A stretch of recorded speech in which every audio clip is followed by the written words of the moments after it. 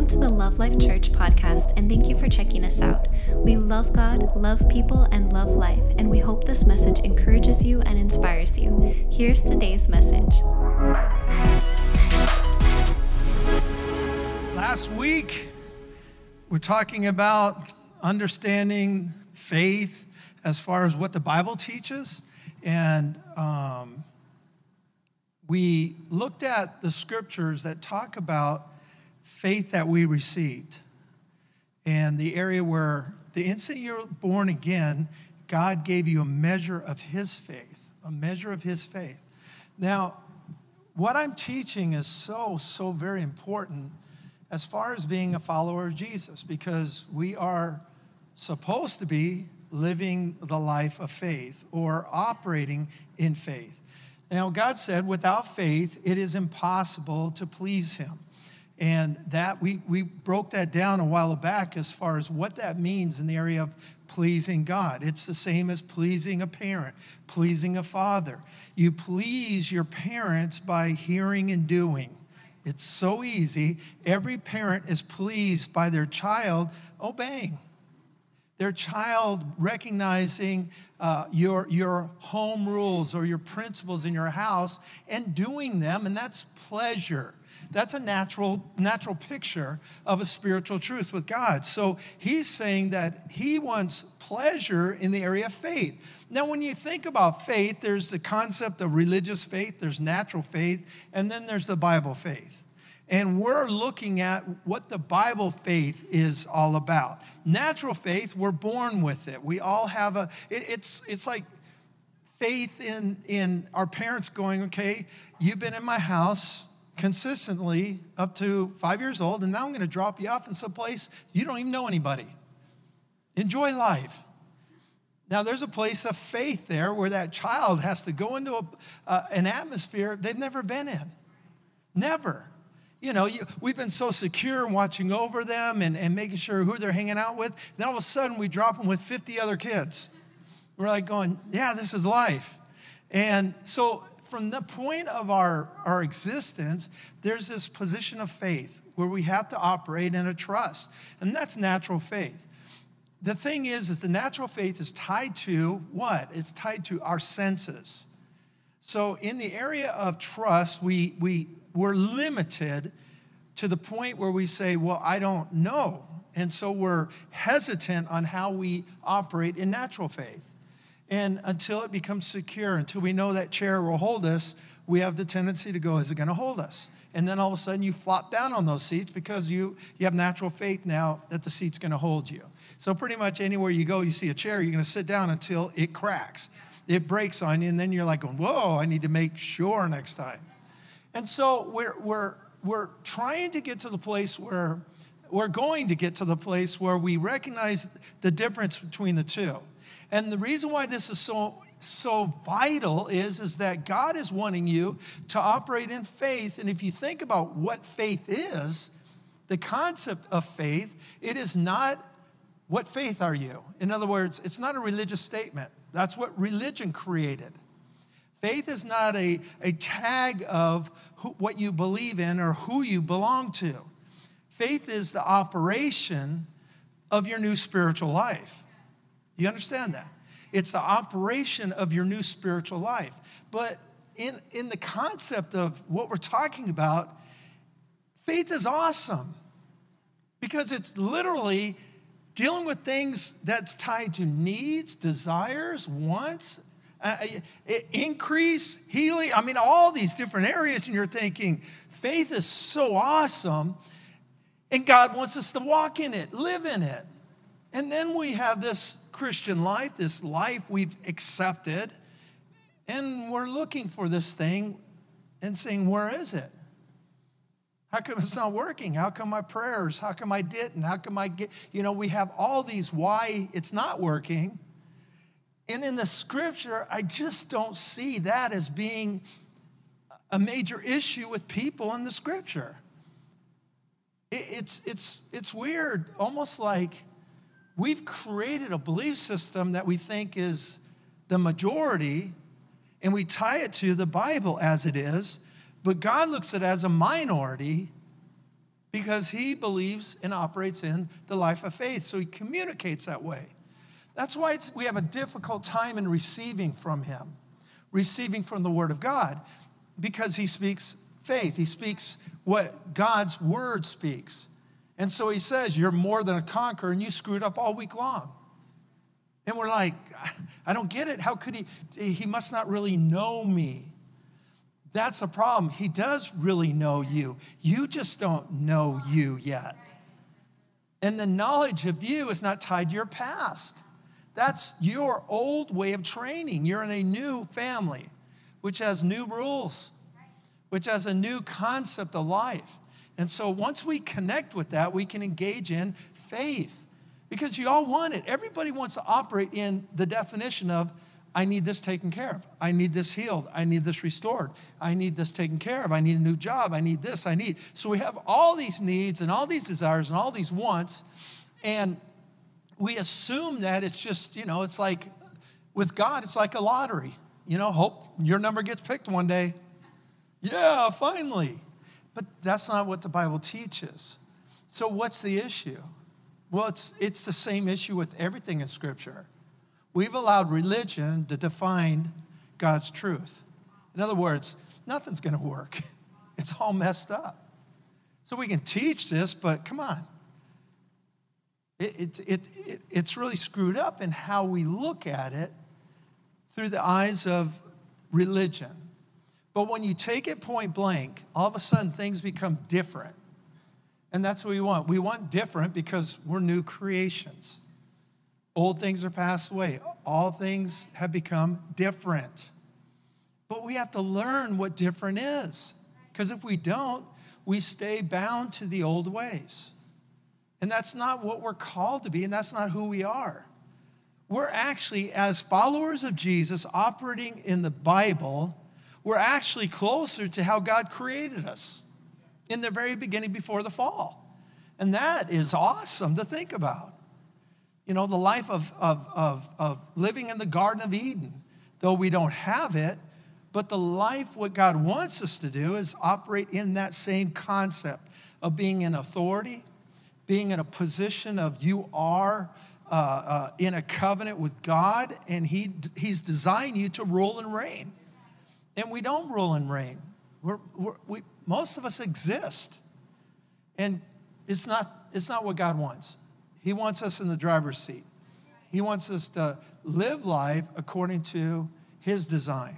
And so we have to eliminate how we used to think and bring in His understanding, His ways, and that way we can acknowledge Him because it's up to Him. It's up to His word, His truths for me, okay? So the word of faith, we recognize that Jesus told His disciples, He said, they asked Him, they said, increase our faith, Lord. Increase our faith. And usually that's in an area where you're looking at yourself and going, I can't do that. And you know what He's talking about when Jesus said that? Forgiveness. I mean, yeah, well, you think about healing and everything else, but this was used in the area of forgiveness.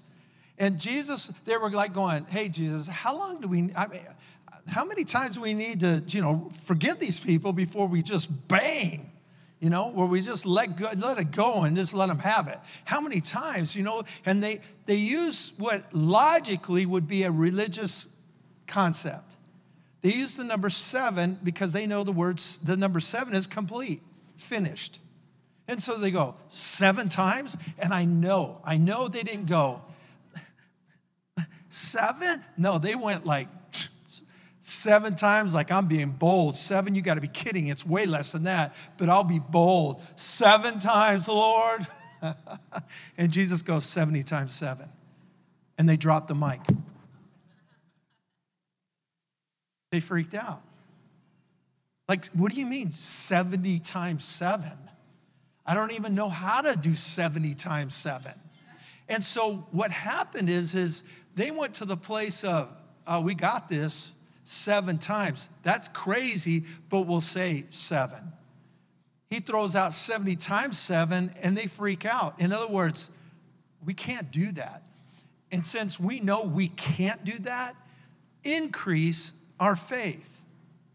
That is a perfect time for Jesus in the understanding of religious concept of faith to go, yes, I need to grow your faith so that you can learn to be able to receive that level of growth in your faith. But he didn't.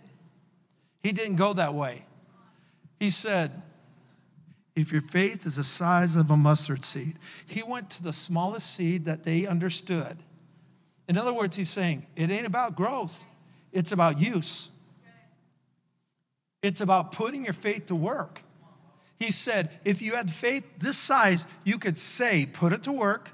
You could say, believe. And this is what he's saying. He's saying, you guys, listen to me. I have the keys of the life that you're supposed to be living. And it's tied to your ability to hear my words and do them. And what you need mustard seed faith. And you can say to this mountain, you can say to this bush, you can speak to objects on this earth with faith words. And when you are operating in faith, something is going to take place. And it's a picture of a supernatural event happening. That's pretty cool, isn't it? Well, Jesus is nonchalantly throwing that out. God's saying, here. And we look at it as, how can you mountain move? How can you? Wow, this is crazy. But God's not saying it with, I'll throw it out there, but this seems very difficult. He's throwing it out there to us as if this should be nothing. This should be like a no-brainer. Now, we hear the words, we see the words, and we see the reflection of how Jesus is communicating them. Why don't we receive it based upon that? Let's use some common sense in the vernacular and how he's communicating to us in a way of matter of fact, and for us to start receiving it that way as if, wait a minute, if this is that almost simplistic, shouldn't the instruction of how to be this way or how to live this way be the same way? And guess what? It is. Know what screws it up? Us, our opinions, our past, religion, all these things affect us from walking this simple position of faith where Jesus says, you got to come to me like a kid. He didn't say act like one. That's what they ain't working. I'm taking my ball, going home. But he said, you got to have this mindset of anything's possible. I just haven't been muddied up yet. I will, in this world, I'll get muddied up either by my parents or my relatives or the neighbors, but I'm going to get muddied up. In the natural, your ability to see without boundaries will get muddied. It'll get, when you say, one day I'm going to be an astronaut, and everybody laughs at you and breaks it down and says, that's impossible, look at you. You don't even have new shoes. And, and goes through the whole process of breaking down who you are, where you live, what color you are, what type of language you speak. And pretty soon that child that was dreaming to the stars no longer can. Why? Because they've been dirtied, polluted. I've seen it over the years. In kids' lives. I've seen it over the years in people's lives. And it ought not to be so, but it is. So it's our responsibility to get hold of this stuff because, listen, I want you to operate in this area of faith, this level of understanding of faith to where people around you are just, they're in awe. Because you're living a life that they think is unattainable, but you're living it. You're operating in it. You're working the same job, a 9-to-5, or whatever you're doing, same as them, but your life is at a whole different level in here up here. And it confounds people. It freaks them out. They don't know why. Why would you be this way? Why aren't you going crazy? Why aren't you filled with fear? Why aren't you filled with anxiety? And the truth is how are we going to show the goodness of God? How are we going to show the love of God? How are we going to show it if we're living like them? We can't. So this is going to help us get to that next level, amen? But we got to set faith free. Got to set it free from us, amen? Again, not more faith, it's faith being used. Now again, even when I use the word faith, it's our translation in the Greek language, apostolio, pistis, and we're not going to say that. You know, we're going to go around, I got to build my pistis up. You know, people might thinking you have to use the restroom or something. But anyway, but you know what I'm saying, just throwing that out there. And that's how my mind works, a little freaky, but that's okay. I enjoy it. And so what happens is we're using the word faith, and please understand this. And I want you to lean in right now because these simple things are some of the biggest mind-blowing understandings when it comes to God's word that I can give you. But sometimes I say it in a way that seems so elementary that we blow past the importance of it. And that is just the word faith. Now, God's word faith is totally different than the way we usually use faith in our terminology. The way we've been brought up. Hey, what faith are you? Anybody ever hear that? Anybody ever see it on an application? What faith are you?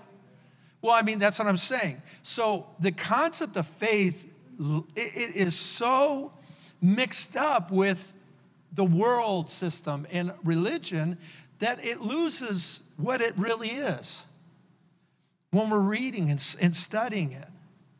And so it's so vital to hear this because first and foremost, you engage in you. And that's what I try to get people to do more than anything else. And engaging as you is for you to recognize, yeah, I got these things. They are there that can affect me. The way I was trained, the way I was raised, the way I was brought up. We do it in the natural and I'll never be like my parent. We say that, but then we live our lives and we do it. But we say it with the attitude of that's not what I want to be, but ultimately you be what you didn't want to be. And then people hate to hear that because you act like your mom, you act like your dad, you act like, and you're talking to a 30-year-old. But the thing is we don't want to hear that, but so what? If you don't change this, you repeat that. It's human nature. It cannot be changed. It's how we're brought up. The only way you change is to have change. That's the only way. We operate in the natural up here, the area of our soul, the area of our mind. Our spirit only engages with the ability to empower or overcome is when the mind, the understanding is putting things down into the heart. You stop it here, it can't do anything here. You can have all the greatest tomato seeds in the world, organic ones, and look at the pack and hold it up and going, I got the greatest. But see, no one's ever going to taste one of those things until you can get it into the ground. But wait a minute, just getting in the ground ain't going to do it because I can put it in the ground that's all messed up. And what's going to happen? Nothing. I can put it in the ground that's got a bunch of weeds. What's going to happen? Very little. Very little. So see, I can take good, awesome seeds, but if they aren't planted into good ground, I'm not going to receive what I'm supposed to. And what am I supposed to? Back to elementary. I'm supposed to receive multiplication. Not one-for-one exchange. The seed has everything within it. It's DNA to multiply. Not with, I'm going to put the seed in, and I hope the seed agrees with me. And the seed goes, well, I can only give 2 for 1. Seed don't do that. The seed only knows one thing, to grow and multiply. That's all it knows. Now, there's hindrances, there's different things that can affect it, but in the DNA of the seed, multiplication. Now, that's very simple to understand because we all go, yeah, duh, of course. I'm telling you everything about God's word. It's the same exact thing. Jesus said to the disciples about the most important parable for spiritual truth that you can understand. He talked about the sower sows the word. And then he said, the seed is the word. So I just explained to you the DNA of God's word, and no one's going crazy in applause right now. You understand what I'm saying? It's not difficult, not rocket science. It's simple. What I just said to you is this: everything in God's word is designed through God's creation to bring multiplication. That in itself means it's prosperous. Just think the word prosperous. Not bountiful, fruitful, just prosperous. Now, fill in the blank. I wish my marriage was. I wish my health was. I wish I could do in my job. And you can keep going and going and going. Anywhere in your life, you can put the word prosperous and feel good. You guys with me? Everybody understand me out there? Okay. So we have to look at this correctly and say, okay, now in the area of hope, this is where we've been talking about the three powers that faith must have operating with it, okay? These are the three standards, or the three guy wires of faith that are holding up the power of faith. And in the area of faith, we need to look at this in a way that we say, okay, God's called us to a life of faith, to live faith. Faith is inside my new created spirit, so the devil can't take my faith. All right? The devil can't touch this. No. All right? You can't touch this faith. Why? Because it's in my spirit. God is there. The devil can't go in and reach in and grab my faith. He can't touch this. All right? He can't touch this. Now think about this, because we are living this life where something's getting touched, right? Something's getting touched, and that is a correct assumption. Something is, but it's not your faith. But what is religion? What does the churches teach? It's an issue of your faith. You got mature faith, weak faith. You don't have enough faith. You're this faith. Totally opposite of what Scripture teaches. Now, I understand there's a couple translations talk about Jesus saying weak faith, and we assume he's talking about specifically faith, which contradicts the Bible, but we won't go that way. We'll just get into what Scripture really teaches, okay? Everything about Scripture, about the Lord, is in context of God's word, not any sentence. He's not operating on, I hope you can get this, he speaks truth. If you get it or not, it doesn't matter. It's like when Jesus, after him telling the disciples, let's go to the other side, with the bread and the feeding of the 5,000 and all this miracle that they just partook of, and he's going this other side, and now they're coming to this place where he knows the Pharisees and the Sadducees and the scribes, all the religious are going to be waiting for him, and he says, beware of the leaven of the Pharisees. And they look at each other and go, did you guys bring bread? Did you forget the bread? Oh my God. And they start arguing about bread. Now, Jesus already knows they're dumb. He already knows. He knows their thoughts. He knows. Christ knows these things. Amen? And this is what's important, because what's happening is he don't care. He's going to speak truth.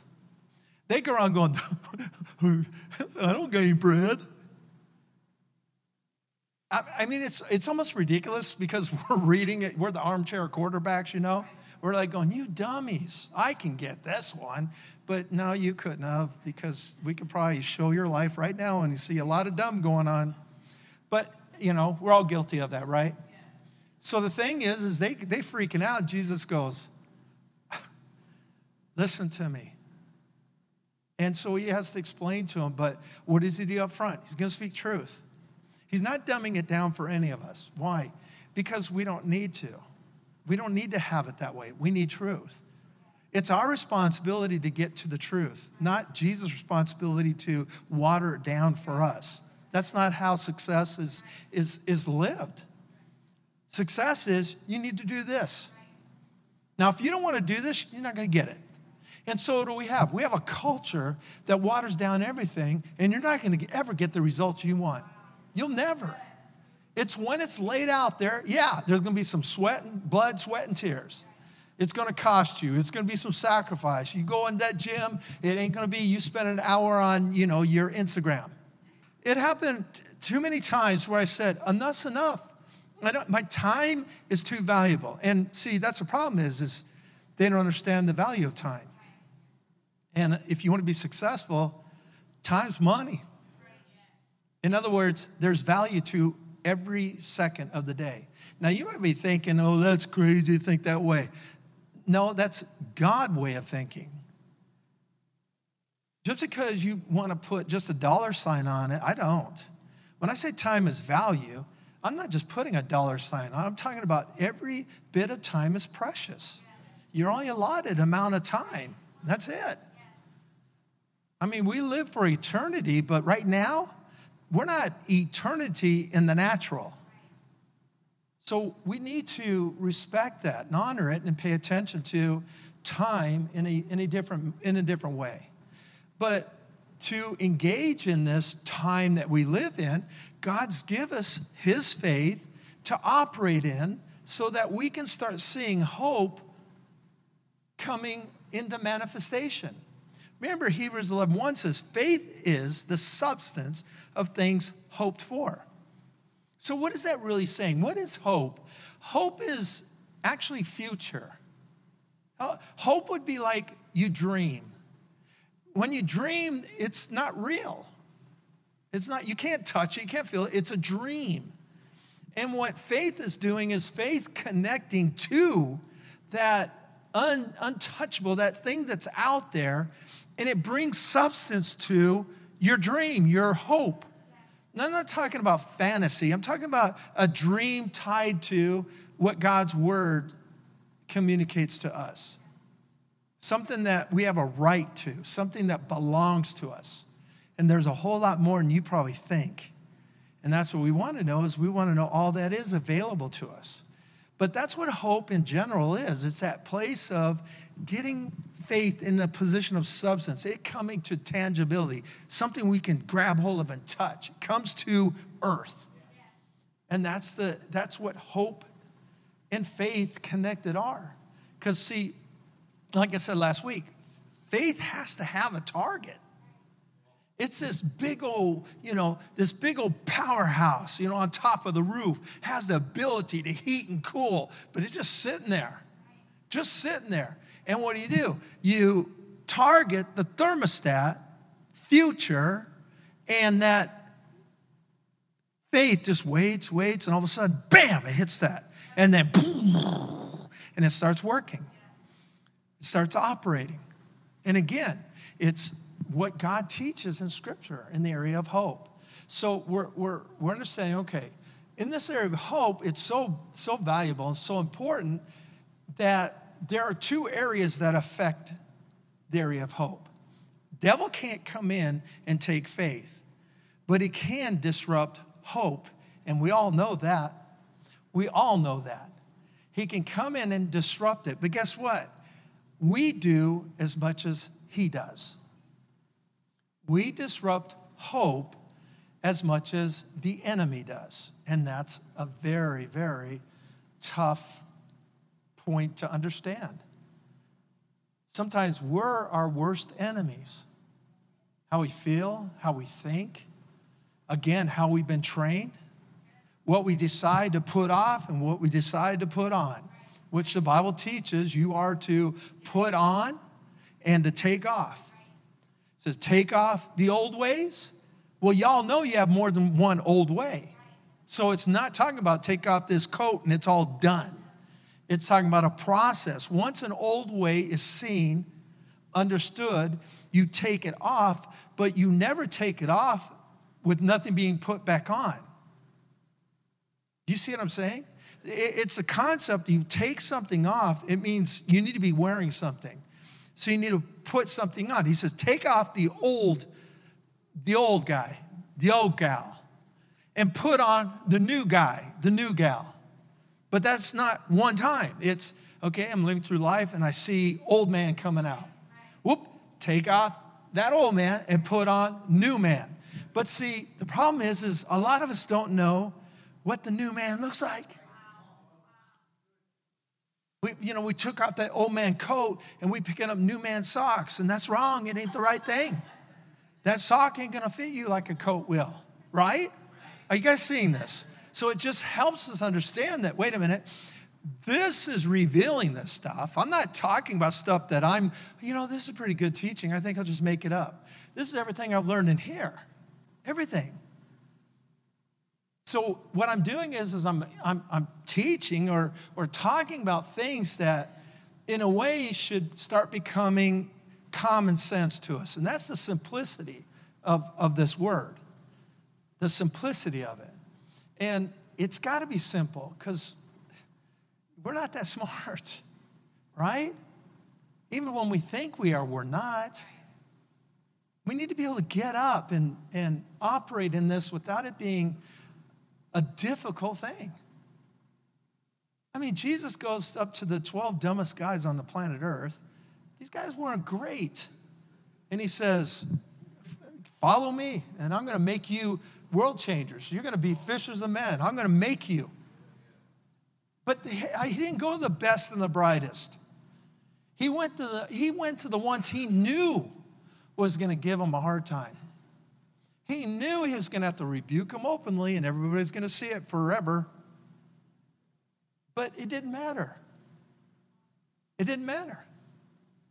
What mattered is they went, okay, we'll follow you. Okay. Who didn't bring the bread? Okay. It's a ghost. Okay. I'll never leave you, Jesus. I'll die for you. Where are they at? They ran. Okay. And it just goes on and on and on of how crazy they were. So all I know is I take that and I look at myself and I say, I got hope. I got hope. I mean, it was really simple for me to start getting engaged in Jesus on my side. It was breaking down the area of what love is to me in the natural and what love is to me through his word that took the longest time. That was very difficult. And I'm sure it is a lot of times with us, with you, the same way, where it's hard to grasp this love that God has for us. It's crazy. It's really, really difficult.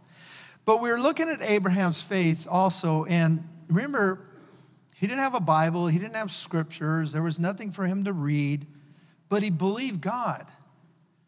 And we saw in Scripture the key to how faith operates. And we saw in Romans chapter 1 where God said in his word that even the creation screams there is a God. So we know that just walking around, you can look at it and determine God made this. That's it. I mean, it will happen, but you have to be taught other things to get to a different conclusion than God made this, all right? Don't assume that it's the other way around. No, it's the number one conclusion is God made this, but then you have to fight that and go, no, it didn't. I came from a monkey. And you just have to build other beliefs, but the first and foremost will be there is a creator. God created this. It's obvious. That's what scientists have a problem with. They can't deal with the Big Bang. They deceive, they communicate words that don't even make sense, all to describe a Big Bang. They know scientists, except ones that understand that God did this, but no scientist can even explain why are there planets? Where did this stuff come from? It always there? How could it be always there? But that's the simple way of just going, oh yeah, it's always just been there. It just happened. But once you start seeing it, it doesn't work that way. Because this is the only place that doesn't have chaos. Everything out in space has chaos. They can't figure it out. They're going to still talk about outer space, man. They're still going to talk about, yeah, there's people out there somewhere. But they'll never, ever, ever, ever, I don't care how many times they pretend, they're never going to come up with it. It's impossible. Because God created the heavens and the earth. And he created earth. And we're on here. This is his plan. So you can look out there all you want. You can, look for falling stars or falling, whatever, or, UFOs, all you want. I mean, you can. And is there, unidentified flying objects? Oh my gosh, of course there is. They're all over the place. You understand? I mean, sometimes I see a kite and I'm thinking, what is that? That's a UFO. No, by definition, it's a UFO. And then I look like, wait a minute, what is that? And then I identify it. And now it's not a UFO anymore. It's a kite. Have you ever seen a kite where it's sitting there, a balloon that goes up and it's one of those metallic ones, and it's hitting the sun just right, it's just glowing? What is that? That's a UFO. And then you realize, no, it's a balloon. But at one point, it was a UFO. I just don't put aliens with them.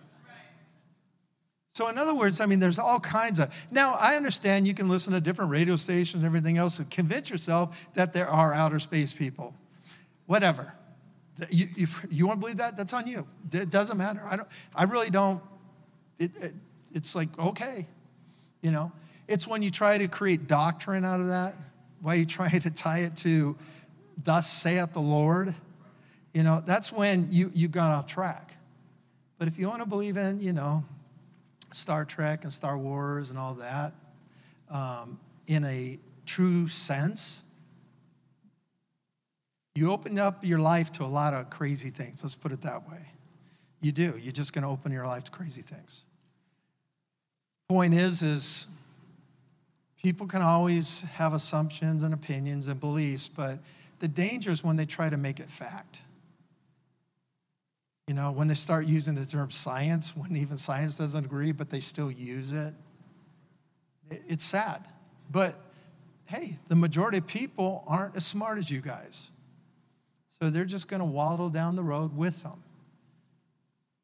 But we're not that way. We're wise men and women. We might not know everything. We might not have it all. But that's okay. We have God's wisdom available to us. We're getting there. Amen? Amen? We're getting there, and that's the key, all right? So let's break down Abraham's faith just a little bit, because I want to show you, and the reason why I want to do this is because, first and foremost, when we talk about Abraham, we're not talking about a Jew, all right? We're not talking about Israel. Do you understand this? The reason why this is so important, because a lot of times we hear Abraham or terms like that, and all of a sudden we relate it to Israel. But I can say this. One time he was called Hebrew. And the reason why it's called a Hebrew is it literally meant that he has no affiliation. He goes over. He goes through. In other words, it's just a statement about Abraham as they looked at him. He's not a Canaanite. He's not from some other tribe. He just travels through. He doesn't belong here. He travels through. And the concept of the word Hebrew, that's what it means. And the word Israel didn't happen, for 360 some years after Abraham. 360 some years, the name Israel came, but Israel didn't become a nation until 600 and some years after Abraham. It started with the children of Israel at Exodus. Do you understand? The term Jew didn't take place till they came out of Babylon. And the term Jew is actually a short term for Judah, the tribe of Judah. And that was pretty much the major tribe at the very end. That's about 2 Kings, at the very end of Israel becoming Israel and Judah, becoming Israel wiped out and Judah the only one left. And pretty soon they come out of Babylon and they now shorten the term and they call them Jews. That's where that came from. It has nothing to do with Abraham. That's why Scripture says Abraham is the father of our faith. Abraham will be a father of nations, plural. It's just not aligned just with one specific group, though there is one group that God was going to work through to ultimately bring us Jesus. And that all makes natural sense. But just to throw that in there, because I don't want you to look at this and go, well, we're not Jews. We're not, a part of that group. And that's why Romans and Galatians and other letters are getting us information to say, listen, this is for you. You're in the church age, and it's time for you to start operating in what rightfully belongs to you through the covenant that we have with our Lord and Savior, Jesus Christ, who came to die for us. And then to give us Paul to open up that revelation to us, Gentiles. Amen? To say, hey, you coming into this thing, you coming in big. Now let's live this life that you are only going to be the ones to operate in. We're not Old Testament. We're not after in the tribulation on. We're in the church age. We're in this age that only we are operating in all this awesomeness. Only we get to. When the church goes and they go through the tribulation and the millennium, there's no prophecies and tongues and all this stuff. There's none of this stuff happening anymore, which is amazing. So you're very, very special. So let's just understand that specialness, okay? Let's get it. Romans 4:17, as I have written, I have made you a father of many nations. Now remember, we're understanding Abraham's faith. He didn't have the Bible. He looked at creation. He listened to probably, his great-great-great-great-grandpa Shem. Noah was on the planet. There's, of course, there has to be a complete connection with them somehow. Somehow there's a relationship of what Shem knew, who outlived Abraham, and his instruction and teachings on, the flood and God, and we need to be living this way, not that way, because this is what destroyed the world. That teaching's out there. So Abram, who later became Abraham, had to have that information. Faith comes by hearing, and that word is the Rhema, word of God. That's the spoken word. That revelation of the word coming forth, that built that belief system for him to make a decision. Are you guys with me? All right. He says, in the presence of him who he believed, that describes his faith, God who gives life to the dead and calls those things that be not as though they were. And when you understand that, you understand faith communicates. See, we know as in the natural, we understand that everything that comes out of our mouth is tied to what we think. Period. Everything I speak is not just coming out, it's processed here and it's going through here. And I cannot say anything different than what my mind is telling me to say. Mind, mouth, mind, mouth, mind, mouth. Can't. Everything coming out is working right here. Do you see that? So my communication, your communication is mind, mouth, mind, mouth, mind, mouth. Now, can you have feeling? Oh, certainly I have feeling, but it's not feeling mouth. It's feeling mind, mouth. But is it that way? No, it's mind, which creates a feeling, which comes out of the mouth. Everything starts with the mind. Do you guys see this? Oh, you can have experience of fear. You can have this experience of sadness. Now, I'm talking about before anything. You ever watch something, and I won't say I've ever done this, but watch something and the program's doing something, and all of a sudden you got a tear? Not that it ever happened to me. And then another tear, and all you're doing is watching something. What's happening? Believe me, I'm not going, oh, I just love this. Oh my gosh. I'm not saying anything. Pastor Lau is. Are you crying? One of the reasons why she does that is she's got a faucet of tears. And just because I love her, I say, yes, I do. I am. And usually it's because in the movies I poke my eyes so it'll cry. No, I'm just kidding. But the point is it'll come. But what's happening? That's a feeling. Now, why am I saying that? Because the feeling without the communication is something that's not out of control. It's something that cannot be in a position that leans toward a negative. The negative in the emotion comes when the thought starts connecting to words and you start communicating through that emotion. I'm not saying that's wrong. I'm just saying then and only then can there be an opportunity where it gets off track completely. And so the communication part is what will affect the emotion. See, you can be mad. You can get mad of a thought. I wonder if they mowed the yard. But you didn't say it. The moment you start communicating the thoughts of agitation, fear, whatever, the moment you start communicating, you all know this, that communication usually doesn't stop. It starts becoming amplified. And pretty soon, your emotion even goes further. And it builds further. Why? Because when you release words from the mind, it's almost like it's got the supply and it's released, but now it's wanting another supply because you're releasing.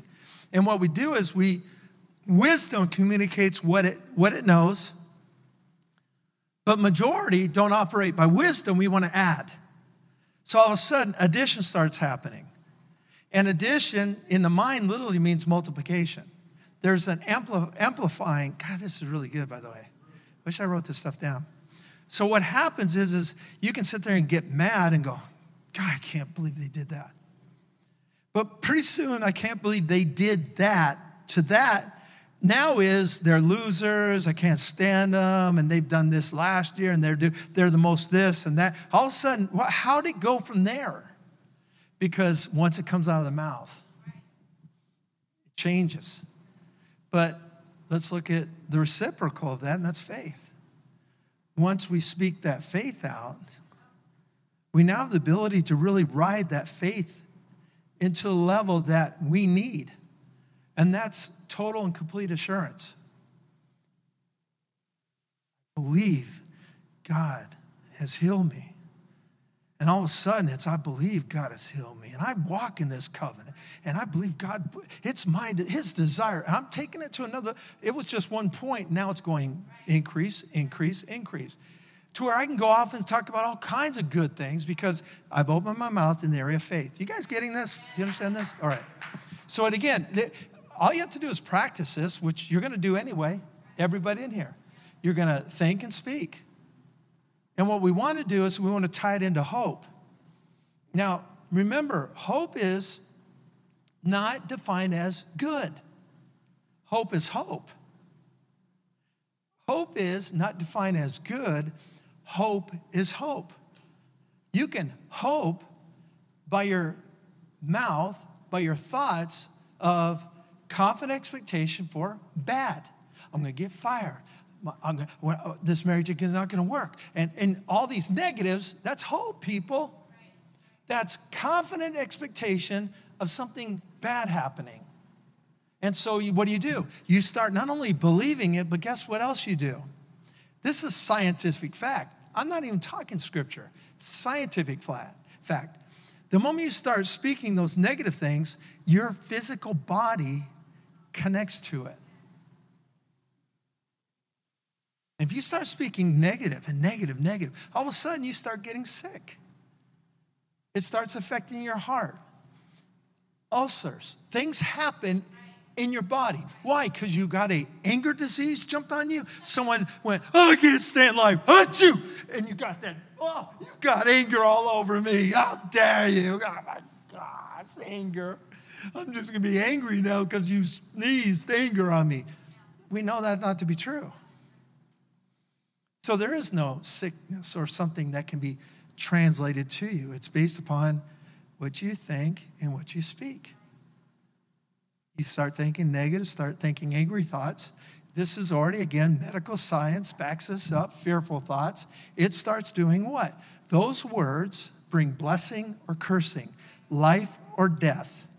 You can sit there and be really, oh, I can say they don't mean nothing. Yeah, it's just a problem that this has already been proven. This is not something that we're just throwing out there in church. This has already been proven in, you love the word science. It's already been proven. Proven. It's going to affect your body. Well, why do we only focus that it's a fact, it'll do it? Well, if it can do it in the negative, it can do it in the positive. Period. There's just not one way. So when you start speaking positive, not, this flaky sunshine positive, God's word positive, and you start speaking that out, and you start speaking health, you start speaking strength, you start speaking these things out, your body only believes what you think and speak. It believes it. Your body believes you. And I know it's rough because now we look at our lives and we're going, man, I put myself there. Yeah, you did. But you can get yourself out of there. I know it's not going to be easy, but you can. And choose to. That's all I'm saying. Choose to. And let's get this life correctly. Amen? So God calls those things as though they were, that they don't exist naturally, but he speaks as though they did. Period. Light be. Light wasn't even here. But he spoke it, light. Isn't that interesting? So he's creating something that wasn't even there. But he spoke it as if what? It was there. That's awesome. I know those are difficult. There's like brain, like, you suck down a, Slurpee too quick and you're like, gosh. Some of those type of thoughts. Okay, only I have those things. Okay. Anyway, the point is, do you guys see what I'm saying? So it's the same way with us. A lot of you, you haven't had health, you haven't had prosperity, you haven't had things. So it's like it don't exist. And so you communicate exactly that. It don't exist. But now the faith is telling you, no, you need to communicate as it has existed. It exists. Well, how do you do that? Well, you got to go to where it lines up with that. And then all of a sudden you start seeing scripture. Overcoming, healing, prosperity. Where Jesus, his word speaks it, well, that means it exists. It hasn't in your life, and now you're seeing something that laying out there that doesn't exist, but you speak forth as it does exist. That's the area of faith, the area of hope. Are we getting this a little bit? Okay, everybody getting it out there? All right. Who contrary to hope, in hope believed. Who contrary to hope, in hope believed. We're talking about whose faith? Abraham's, father of our faith. He operated in a level of faith that we want to get to because, again, he didn't have a Bible. See, we want to tie everything to Bible. If I don't have that, I can't. Well, then let's get rid of Abraham and the rest of the people that are in Hebrews chapter 11. Let's get rid of them all because they didn't have Bibles. They didn't have scriptures. But somehow they operated in a level of faith that put them in the heroes of faith. How'd that happen? How did it happen? They got to a place of belief. They were unmovable on their belief. Now, they had specific laws that they were abiding by, but when it came down to this connection with God, they believed completely. And they were able to do what? See crazy things. Stand in the midst of fire. sleep with lions. I mean, some crazy, crazy things. Why? Because of their faith. They believed. Now God's got us in this position where we've got this word, we've got the gathering together, we got some really simplicity, a simple life in faith, and we're having a very difficult time. And there, it was life or death. Well, if that can happen there, then it can happen here. It's just we've allowed ourselves to dumb down this thing to where it's not even relevant, or to allow the people, religion, things out there to define this incorrectly. And now it's bringing it back to simplicity, right? So it says, who on contrary to hope, in hope believed. This is something we need to see because literally the word contrary is para, and it actually means a different or something besides. It's not the thing, it's something different, and it's operating beside. Now, why is this important? Because it's what we deal with all the time in the area of faith. Because the area of hope has the hope we wish would happen, the natural hope. We want this to be better, but we don't have Bible hope, we just have natural hope. I want this to be better. I want this relationship to be better. I want the job to be better. It's not biblical hope. We're really abiding in the area of hope. It's a natural hope. And so this is what happens is there's a place where it's living alongside us. And then God comes and cleans this information up and he says, contrary to hope, in other words, this is another picture. In hope, he believed. In hope, he believed. What was the issue? The issue was the natural was this. Well, he goes on to say it right here. And not being weak, this is really messed up in how it sounds. So I'm going to write my translation. I created translation. But let me read it what it sounds in New King James. And not being weak in faith, he did not consider his own body already dead, since he was about 100 years old, and the deadness of Sarah's womb. Now you read that and you're like going, what? It sounds like it contradicts. It's just because it's the way, it's tied to King James, and the New King James is a simple reading of King James, but even in how it's written, let me share with you original translation. It'll help you a lot. My translation, verse 19. Abraham's belief was not weakened. Through natural faith, he regarded the facts. Okay? I'm 100 years old. Sarah, she never gonna have babies. Okay? So, but it says here. Now remember, it said not being weak in faith. I put Abraham's belief was not weakened. Because it's not about faith. It's about belief. You understand what I'm saying? We're using the term faith, but we can't always operate in the concept of this supernatural picture. It's this empowerment of believing. So here he is going, I see the picture, I'm old. I see the picture of Sarah, never gonna happen. But it didn't rock what it says here. It didn't change Abraham through natural faith. He regarded the facts, being 100 years old, his body was already good as dead, and Sarah could not have children, but with supernatural faith, he overcame the natural picture. Supernatural faith, he overcame the natural picture. So what happened is something had to engage with them from, I'm 100 years old. Sarah has never had kids. We've been married for a long time now. No kids. Everybody knows Sarah's barren. Everybody knows it. 100 years old, Sarah's barren. He's got this picture. And then besides, something else comes along. There's another picture here. Where'd this picture come from? It's not a picture he created. It's a picture he received. Do you hear this? God gave him another picture.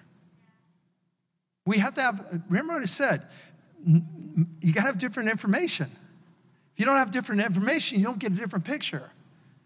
You can wish and hope, and you want all this stuff, but if you don't have the different picture, which is God's word, God said, I have made you a father of nations. You're going to have a child. He's saying this. Abraham now is in a position where he's looking at natural hope that's operating besides, and then this new picture comes in. And he goes like this, I believe in this one. But this one's, it's real. This is tangible. You know, he's getting up in the morning, feeling the cracks and all the pain, you know. He's feeling it. I mean, he's experiencing all this stuff. But this word has become his reality. That's what hope does. It changes. It's like all of a sudden vitality rises within him. He no longer is in the place where natural hope or the picture here overrides God's word. It was difficult at the beginning, but he came to a place where he said, no, this is my picture now. Then he starts this new picture where he changes, the names change now. Now he's no longer Abram, it's Abraham. He's not only saying, I got the name of a father of many nations, he's now telling other people, talk this way to me. You know what they're doing? You're crazy, dude. We've known you for years. And they look at this situation, but it doesn't matter. He's in the position where you want a relationship with me, you call me Abraham. You don't want to call me Abraham going down the road. But my name's Abraham. See, you might be thinking, well, they need to believe. No, they don't. He needs to hear it. He needs to hear it. Hey, now remember, the Hebrew word Abraham means father of many nations, okay? So this is what he's saying. Hey, father of many nations, is it okay if I go over here? Father of many nations, are you ready to eat? Father of many nations, would you like me to do? Father of many nations, it's time to get up. Father of many nations, what do you want for supper? Father of many nations, where should I take the donkeys? Father of many, that's all he's hearing now. Going to people that, you know, other people in the land. What's your name? Abraham, father of many nations. Oh, okay, father of many nations. How you doing? Nice to see you, father of many. It's all he's hearing now. Lined up with what? His confident expectation, his hope. And now faith is engaged. Faith is now engaged. Faith is engaged to what? What we need to be believing for. And you need to decide, what are you going to start believing? His word, God's word, or your circumstances? Because I'm going to tell you right now, your circumstances talk to you, and you talk back to them. And you not only do that, but you let everybody know your name. Can't afford it. Hey, I can't afford it. Can't afford it. I've never been able to afford it. No, we can't afford that kind of stuff. Hey, look, there's can't afford it over there. Hey, can't afford it. You want to go to lunch, can't afford it? I know you ain't going to pay for it, can't afford it. But see, we don't look at it that way. It's too realistic. It's too real. We want to, hide this stuff. But we can't any longer. Why? Because the Bible's there. It's real. It's right before us now. You're accountable to this stuff now. Amen? So there's the attack on our part where this natural picture is saying, don't do it. And what does that lean toward? Unbelief. Unbelief. When we operate in the area of looking at the natural, we start not believing God's word. It's very clear. Remember the disciples with Jesus? Jesus sent them out, empowered them to heal.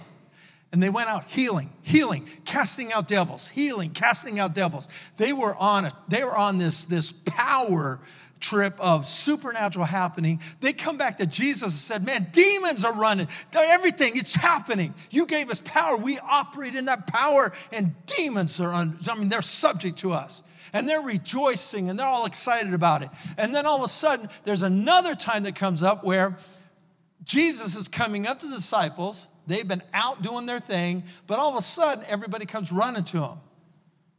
And Jesus says, what you guys talking about? He goes straight to the religious. What you guys been talking to them about? Actually, he said, what are you guys arguing with my disciples about? What are you arguing about? You're contentious. You're evil. Why are you arguing with my disciples? That's the first thing he said to the people. They all came running to him. And then a man speaks up and says, I asked your disciples. He asked the religious a question. This guy rises himself up and says, I asked your disciples to cast out a devil, and they couldn't do it. Just throws it out there. Now, what did Jesus say? Jesus deals with the situation. The disciples are with him, and they said, why couldn't we do it? Legitimate question too. We've been doing it all the time. How come we couldn't do it here? I'm not going to give you a religious response. I'm going to give you the truth of God's word. Religion loves to comment on something that's either not in original text or added in original text. But it's added by prayer and faith. By fasting and prayer. And so they tie it to that. But that's not even relevant because, number one, why would Jesus tie something to fasting when he told everybody, my disciples don't fast? They don't fast. They're with me right now. There'll be time when they do, but they don't fast. And wait a minute, how the demons be coming out of people when they didn't fast? See, again, religion is always going to be caught in the act with their pants down. In other words, they're messed up. Religion is messed up, but it's always trying to pervert the power of God in our lives. Always. It hates it. So to do everything it can, say you can't. You can't. And so what happens now is disciples standing there going, why couldn't we? Jesus answers the question, because you haven't been praying and fasting. No, he said, your unbelief. Your unbelief. And then he goes in, if you had belief, if you had this tiny belief, that's what he did. Unbelief cost you. Now, what we have is a picture of them casting out demons. Bam, bam, bam. They're sent out by twos and just blowing it up. The picture now in Mark, it reveals what happened. The guy comes to him, and there's a crowd of people. And the religious. They bring him a demon-possessed guy. There's a crowd, and there's religion. And they're all standing looking at the disciples. They're all performing. They've been awesome. Now they got a crowd. Now they got the religion. Go ahead, do it. You can't do it. Go ahead. Go ahead. And just blasting them. And the scripture says they are arguing intensely with them. The crowd actually is a word where they're thronging upon them almost in an attitude of there's no order whatsoever. So you got the crowd pushing, you got the religious going, it ain't gonna happen, you guys don't have nothing. And all this is happening, all of a sudden the disciples are like going, come out, please. Nothing's happening. Jesus said, unbelief. How did unbelief come in? The crowd and religion. Got them double-minded. Nothing can happen. They asked why. Why couldn't we do it? Unbelief. Then listen, again, translation in some original manuscripts and others, this was either added or you can read it. I have no problem reading it because I know the scripture.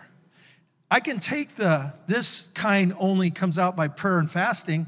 I can handle that because I teach and I receive by context. I don't go by a scripture. I go by context of what Jesus is talking about and context, this way, horizontally, of God's word. So I got God's word and I got context of scripture. And what I see this, unbelief can only be affected or helped through getting spiritually on track. And fasting, some of you should know this, gets the flesh down and gets your mind clear. It will. Science says it will. Get your mind clear. And he says, this kind of unbelief, when you're dealing with religion and you're dealing with crowds and you're dealing with performance, you got to be on top of the game. And that means you got to have this body under control. That's the answer, by the way. That's the answer. So that's the attack. The second attack is the enemy. Unbelief and the devil. Listen, the devil can only attack here. This. He can't attack anything. He can't come and punch you. He can't do anything physically to you. He can only attack here. Also understand this. Attack here can only happen if accepted. He doesn't even have the power to force it and make you. It has to be accepted. That's why Scripture is very clear on your thoughts and what you think about and how you control it. It says take every thought captive to the obedience of Christ. Do what? Take every thought captive. It talks about casting down vain imaginations. The Greek language is literally this: destroy. Casting down literally means to destroy. Destroy vain imaginations is logismos. It literally means logical thinking. Destroy logical thinking and everything that lifts itself against God's word. So it's saying when you're operating in a level that you need to operate in, you're going to be aggressive to your natural way of thinking. This is logical. I'm too old. This is logical. The doctor said, this is logical. So you got the logic, but it says you can't play with it.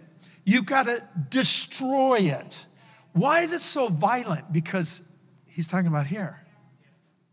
Let it live. It's going to affect you. Everybody in here knows this for a fact. You know things that you've had struggles with. You've known emotions and sorrow and whatever, anger that you've carried on for a long period of time. How come? Because it's so powerful, that it was such a powerful, no. Because you think about it. You meditate on it. Man, I got to do a part 3 on hope. You guys get something this morning? I know I did. Thank you, Jesus. Man, God is good. Father, we thank you for the word.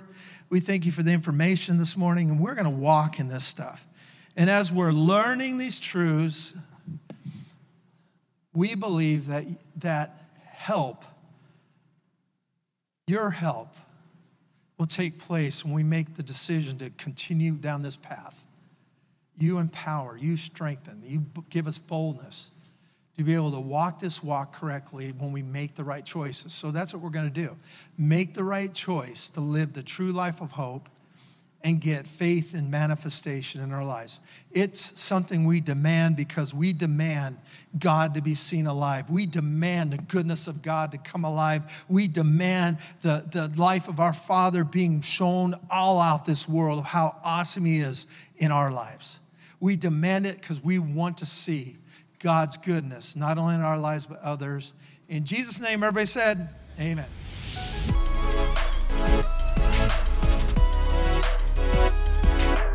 Thanks again for listening. To hear more encouraging messages just like this one, make sure to subscribe and check out our podcast channel for past episodes. If you loved what you received, please consider rating it and sharing it with your friends and family. For more information about Love Life and getting connected with us, go to lovelife.church. We love you and are believing God's best for you.